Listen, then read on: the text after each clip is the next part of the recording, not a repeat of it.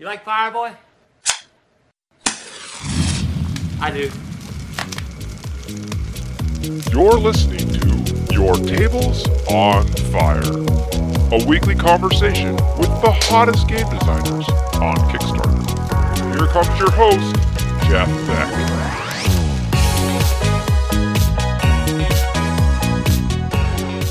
Hello. Thanks for tuning in to Your Tables on Fire. This is episode number 40. Okay, with me today we have a special guest. This is Mark Swanson, the founder of Odd Bird Games and the creator of Feudum. Mark, welcome to Your Tables on Fire. It's good to be with you, Jeff. We're glad you're here. Why don't you kick things off for us and just introduce yourself? Sure. My name is Mark Swanson. I'm a professor by day and a board game creator by night and over the summer when I'm not teaching. You have one of those lucky jobs that give you all that free time. It is really lucky. And it has been to my advantage that I have that kind of free time over the summer because I have been doing nothing but developing this game. And then now that, when school started, I had to kind of shift over to evenings and weekends. But it definitely has been a passion for me. Mm-hmm. Well, so you mentioned you're a professor. So what are you a professor of? It's not game design, I'm guessing, or is it? No. I actually teach in the Missouri School of Journalism. They have a strategic communication department. So I teach advertising and creative copywriting. And I've been doing that for about 6 years now. Okay. Well, interesting. That couldn't have hurt, at least, when it came to launching It helps a campaign. out now and then, I admit. Well, let's talk about what got you into gaming. Now, I read on your Kickstarter page that you were inspired by Euro-style games in the late 90s. So break that down for us. What does that mean exactly? Sure. Well, I've played games my whole life, but it wasn't until later that I stumbled across Euro-style or German board games. I had no idea really what they were. I was used to playing, traditional American games. Like everyone else, I thought Risk was fairly strategic, or even Monopoly. I'd go to Monopoly tournaments. But then I learned later that, statisticians reversed engineered Monopoly and found it to be 50% luck. So you could, wheel and deal and know all the price percentage payoffs to all the different color groups, but still lose to, your 9-year-old daughter because she rolls better than you. And after 2 hours of intellectual investment, that's very unsatisfying to lose because... Well, for you, your daughter probably appreciated it. That's true, yes. I shouldn't take any of the wins away from her. There you go. But I discovered a couple of German board games, and like everyone else, Settlers of Catan. The first one I ever played was called Cartagena, which is about escaping from an island prison. It's pretty basic. But then I started discovering other games like the Aaliyah bookshelf games, Princes of Florence, and all the Reiner Knizia games, the Rosenberg games. Puerto Rico was, an early favorite of mine, and it's no wonder it was number one on Board Game Geek for so long. And I realized that they were different in that they had these unique mechanics, from options and bidding to worker placement to area control to all forms of resource management, and I loved it. It was a return on my intellectual investment. I used to have kind of a core gaming group, but then they kind of dispersed a little bit. And so I fell into a new group. And this new group of gaming buddies, they played these games that I wasn't used to. They played games like Virgin Queen or Here I Stand, meatier games from GTS. And they were very meaty, and I wasn't used to how meaty they were. And, they lasted a long time. They had a very, 50, 75 page rule books that you had to get into. And they hit my threshold. These games hit my threshold. And yet I couldn't stop thinking about them after I played them. And what I discovered about myself is that the meatier the game, the heavier the game, the more I thought about it. And so part of that kind of influenced me to develop Feudum because I knew I wanted a heavier Euro, not as heavy as, say, High Frontier. Have you played that one? Sure. Yeah. I mean, that as far as meaty games go, that's pretty meaty. Right. But I knew I wanted a medium heavy Euro under my belt, and that's what I set out to create. Mm-hmm. So how many pages is your manual? It is 20 pages of rules and about 4 pages of narrative fluff. That's not too bad. No, it's not too bad at all. I was expecting you to say 74. No. Just right under No. I think that would scare everyone off. I'm not ready to create a game like that, although many people have told me that Feudum is definitely medium heavy to heavy, so that it's a niche group of people that will gravitate towards my game. Mm-hmm. Now, is Feudum the first game that you've designed? Yeah, wouldn't you know it, I decided to, right out of the gate, to create a heavy game. Sometimes I kick myself and think I should have just created a card game or something, like Love Letter. But, my goal was always to set out to create the game that I always wanted to play, and I never found anywhere. I knew I wanted a game that featured a kind of an economic ecosystem, and I couldn't find anything like that, so I made it. Well, so I guess when you first decided to start designing games, what was the catalyst for that? Well, when you play lots of games, it's kind of subconsciously things kind of start to kick around in your brain, and you think, well, what game would I develop? What combinations of mechanics and themes would I put together? I've always been kind of out looking for the ultimate game, games that are kind of epic, games that kind of. I always wanted a game that was kind of like an open world game. I remember when Grand Theft Auto came out, it was very novel for me because you could do anything you wanted in the game. There was the linear narrative that you could play, but then you could just go off and do whatever. And I wanted to create a game where I could kind of eke out my own medieval existence as any character that I wanted. So one of the unique parts about the game is every person controls up to 3 medieval characters, and each pawn that you have is a 6-sided die. You don't roll it, but each side contains an icon that represents a archetypal medieval character from a farmer and a monk and a merchant and an alchemist and a noble and a knight. You can enter each pawn on the board as a different character and play the game very differently. You can play peacefully. You can do lots of farming. Or you can play aggressively, and you can try to take over other people's feudums, or even conquer their pawns.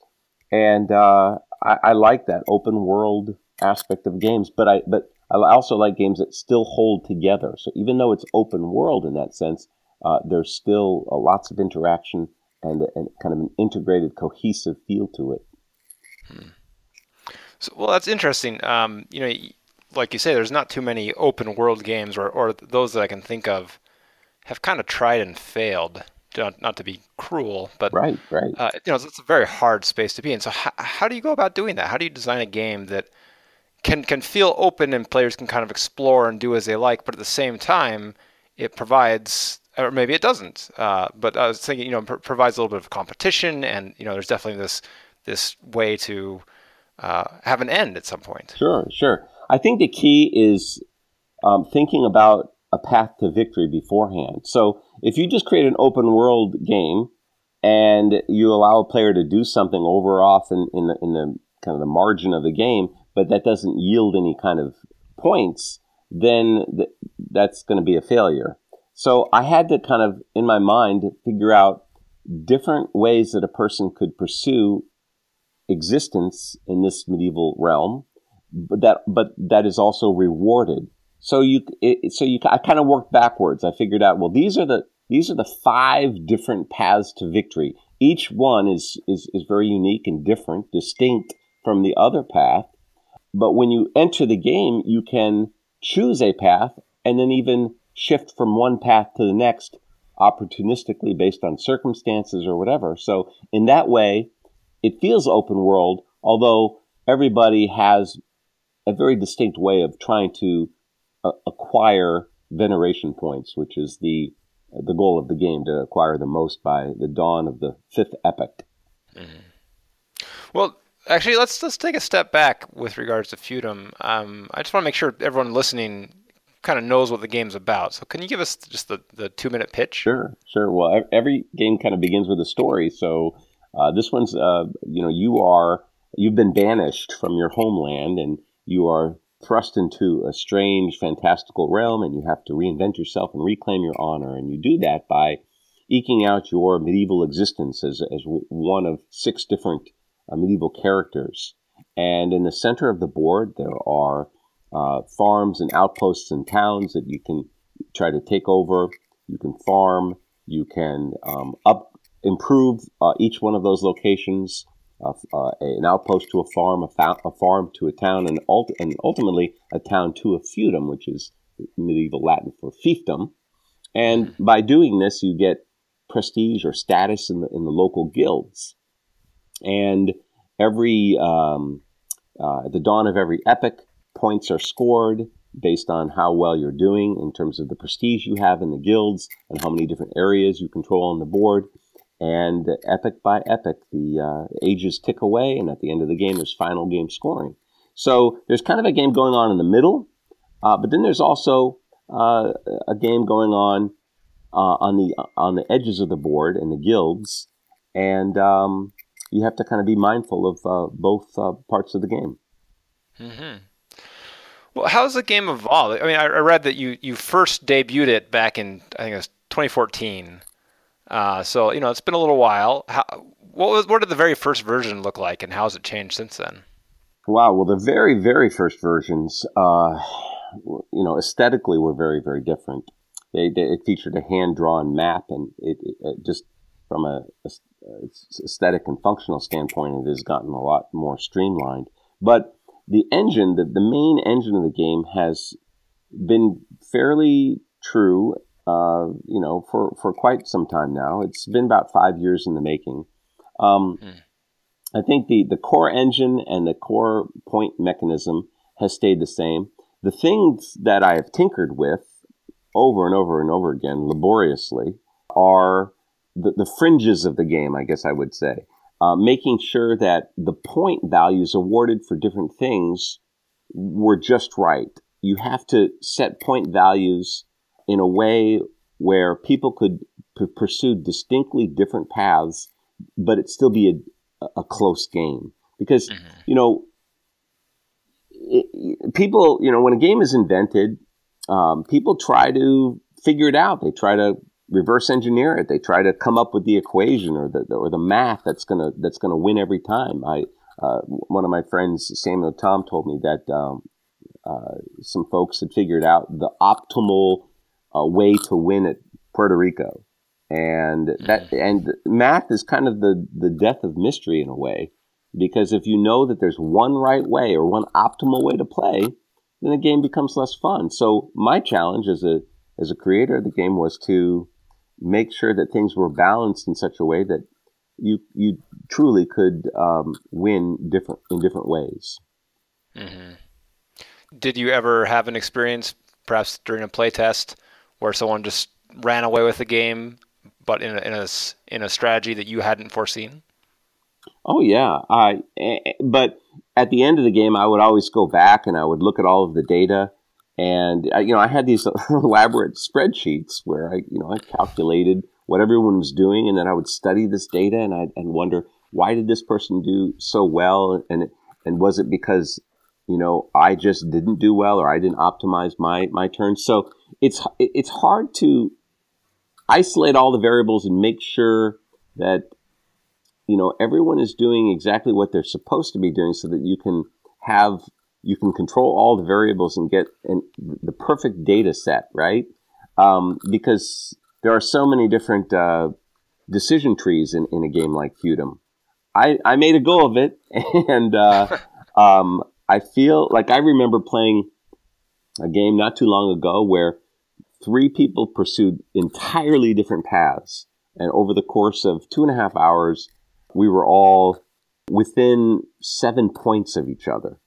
And this is like 130 points to 135 points to 137 points, and that result was was wonderful for me because everyone had a unique experience, but it was still a very close game.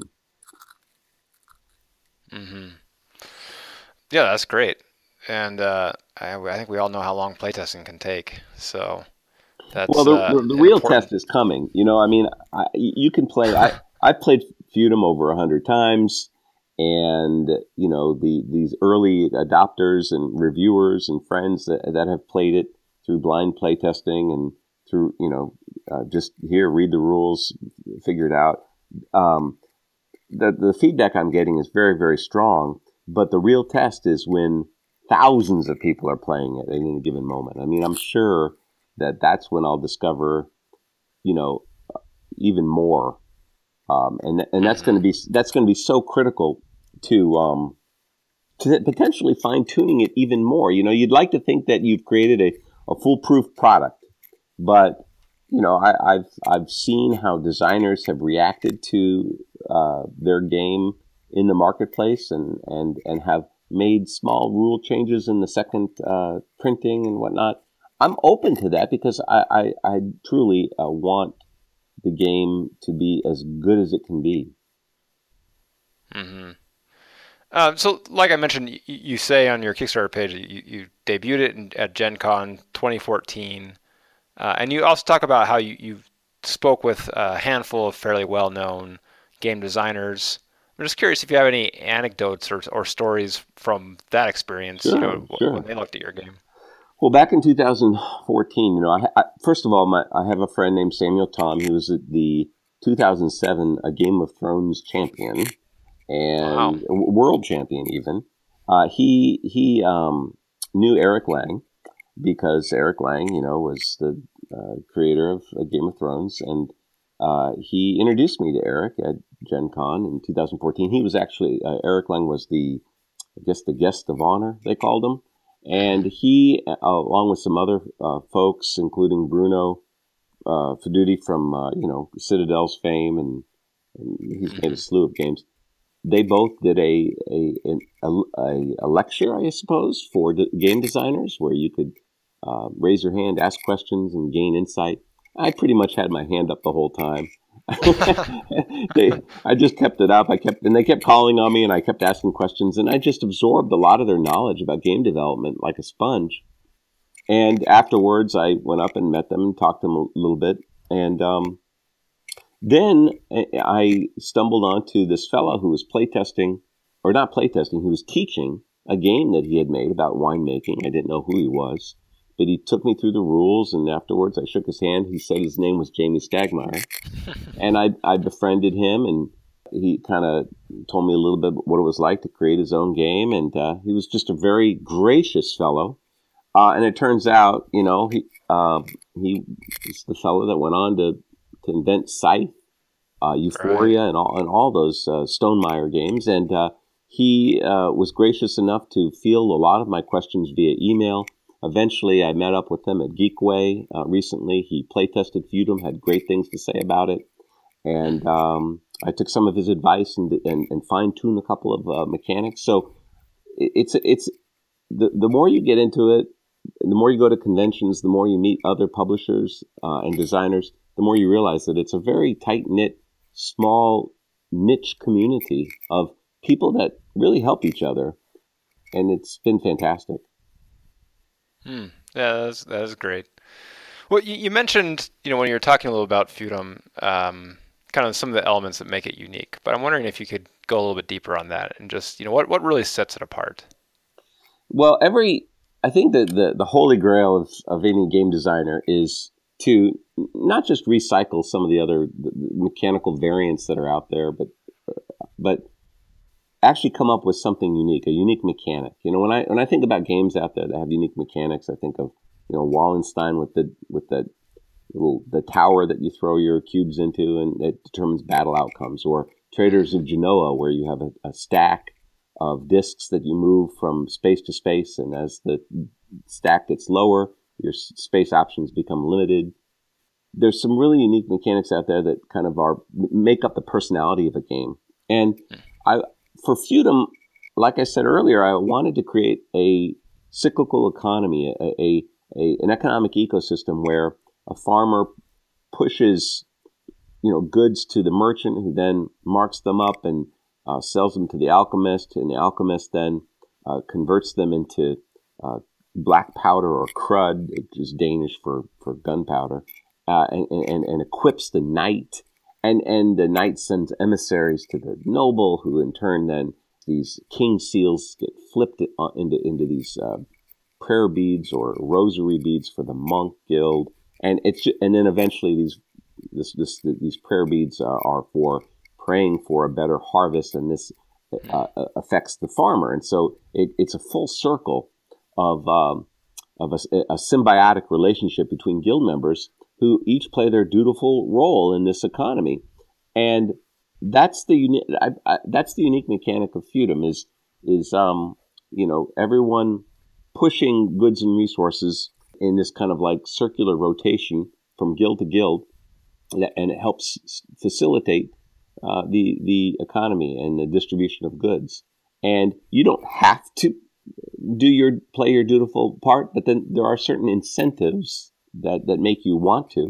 And so, in a way, it's a collaborative game, but you're not necessarily helping your neighbor to your left or your right, or at least you're not doing it intentionally. You're doing it because you're serving yourself, but in doing it, you're also helping other players. So that was the trick, because if you're a competitive player, you certainly don't want to help your opponent in any way. So right. I figured out ways to incentivize what I wanted to happen in the game, and yeah. Yeah, that's very good. Well, so you've been working on it for 5 years. At what stage did you say, okay, this is good, this is ready to go? Like, what was that moment? I think, with me, I don't know if I've ever arrived at that point. I remember just a few weeks ago, I have my core playtesters, my faithful playtesters, and I send them these emails, and I said, well, what if I change this, point value to this, or what if I did this or this or this, and at this point they're like, Mark, it doesn't matter. It's still a great game if you do this or you do this or you do that or do that. It won't matter. And I said, yeah, but what do you think? Which is the superior of the two choices? Yeah, so I've kind of polished to a fault, I think, and I finally recently took a step back and said, it's done. It's done. And then I'm riding in the car and I think of something, and I rationalize in my own brain why it's done, and so then I'll leave myself a recorded message, that I can listen to later about why I think the game is finished. So when I have doubts, I can click and play that and go, oh, I see now why why the game is finished. Isn't that crazy? It's kind of neurotic, I guess. Just a little bit. That's pretty good. Well, so let's talk Kickstarter. You're winding down your campaign. Overall, how did it go? How's it going? It's going great. I never imagined that I would be funded the first day. I never imagined that all three of my unlockable expansions would be unlocked and now funded for me to develop them. And truthfully, there was a race with my artist and myself to come up with more stretch goals to keep people interested. Right. And we finally got ahead of the curve. We have another stretch goal that we hope to unveil soon. I believe that toward the last 5 days of the campaign, we'll see a little bit more of a spike, and I hope very much to unveil this next stretch goal. Mm-hmm. Well, so funding day one, right? That's everyone's dream. Everyone who launches a Kickstarter campaign. So, how did you do it? Tell us the secret. I read Jamie Stagmeyer's book, A Crowdfunding Guide. Every single page. It's an incredible resource. James Matthey is also another resource. Board Game Geek Designer Forum is a wonderful resource. You got to do your homework for sure. But anecdotally, one of the first things that I read in Jamie's book was a line that really made a lot of sense. And the line was, you don't have to launch tomorrow. A lot of folks have an inane sense of urgency that somehow they have to launch. But you have to have every single duck in a row before you launch. It's not wise to throw something out there that's half-baked, get funded, and then have to scramble to satisfy your backers. You have to have things, fully rendered in your art. You have to have everything planned out with your manufacturer in terms of the quantity projections, and you have to have your fulfillment companies around the world kind of in place. That's a whole other part of it. Is if you want your game to be delivered to backers from within their country of origin, so they don't have to pay outrageous customs fees, then you have to make sure you have fulfillment companies, and so you can fulfill orders in the EU and in Australia and in Canada. So yeah, that's important too. Right. So and I don't mean to harp on you, but those are important things. But I would say those are more important things for, like you say, for fulfillment, right? For kind of post-campaign. What were the important things you're doing before you launched that made day one success possible? Yes, good.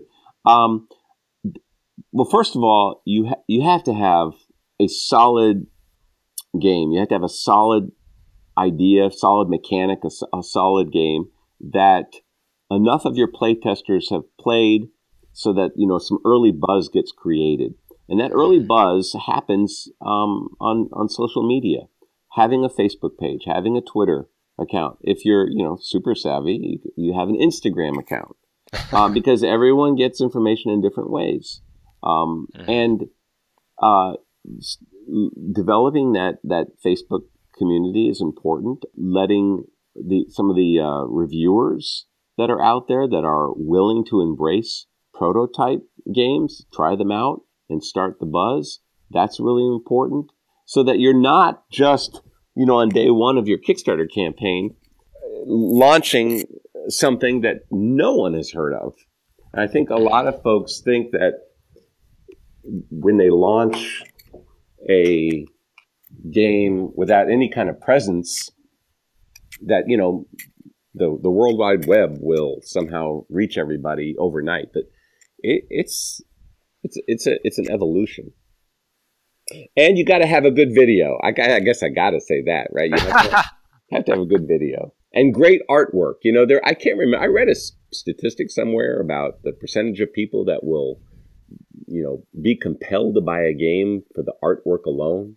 That might move a game off the shelf for a few months, but eventually word gets out and people know if it's truly a good game, right? So, but the artwork is important. That's the eye candy, and then the mechanics of the game. That's what keeps it in the public's eye and maintains that longevity. Right. Yeah, good advice. Well, Mark, this was your first campaign. Was there anything that caught you off guard, or now that you have some war wounds, some scars? Anything that you didn't know going in that, boy, you wish you knew back then? Yes. I don't know why no one told me that I was going to get bombarded with emails. Mm-hmm. I mean, when I have close to 2,000 backers now, and they all have the capacity to send me messages, private messages, not to mention ask questions in the comments section of the Kickstarter page. I mean, I knew a fair amount of that was going to happen, but I didn't have any idea of the magnitude. And so the advice that I heard was to take the day off when your Kickstarter campaign launches. Just call in sick to work or whatever. That's true, but I would maybe append to that and say take a week off. Because the first week is absolutely crazy. It's just crazy. And I didn't get a lot of sleep. There were some nights where I didn't sleep. And then lately, I'm catching up a little bit, but I mean, things have gotten so crazy that I stopped doing like domestic things like paying bills or mowing my yard. You should see my yard. I'm embarrassed about my yard right now. Also, they shut off my water a few days ago. Oh no! Now it's turned back on. It's turned back on now, but that just I didn't have time to pay bills. So, hey, you gotta have your priorities. Yeah. That's pretty funny. Well, so once the campaign wraps, what's next for you? You mentioned you already have several expansions that are already part of this campaign. So I guess what's next for Feudum? What's next for you? Do you have some other games you're thinking about? Where are you headed next? Yeah, well, absolutely. I mean, I so want to move to my next game, but I can't. I can't yet because once the game hits the street, then you have to send it to the reviewers. Then you have to work the trade show circuit and go to all the different conventions and set up a booth. And I mean, I want to have a presence with the Feudum community, and so I want to be at conventions. And I want to, go out there and I want to teach people the game and play it. And that's part of the whole maturation cycle of a game. And once I get to that point where I feel like, okay, the community is perpetuating the game forward by itself without my help, then I'll step back and then, I'll create another game. Yeah, very good. Well, you've already shared with us, so much advice, but give us just one more. What would you say if you were talking to someone that, they are thinking about designing their first game, they didn't really know where to start? What advice would you tell them? Be brave, because so many people are naysayers, I suppose. Not everyone's going to believe in you. There are a lot of people that they don't necessarily have the vision or the bravery to withstand rejection, and you just have to kind of believe in your game, believe in yourself, be humble enough to improve it, and just keep going. Just keep going. I mean, I think if you have a passion for something, and you're able to withstand criticism and improve it, then eventually you're going to get somewhere. And that's been so true of Feudum. I mean, it's great when I remember going to a couple of unpub venues where total strangers play test your game and then fill out feedback forms or whatever, and it's great when they love your game. But when they score it with low marks, you have to have a suit of armor sensitivity to get past that and not get crushed and not throw in the towel. Right.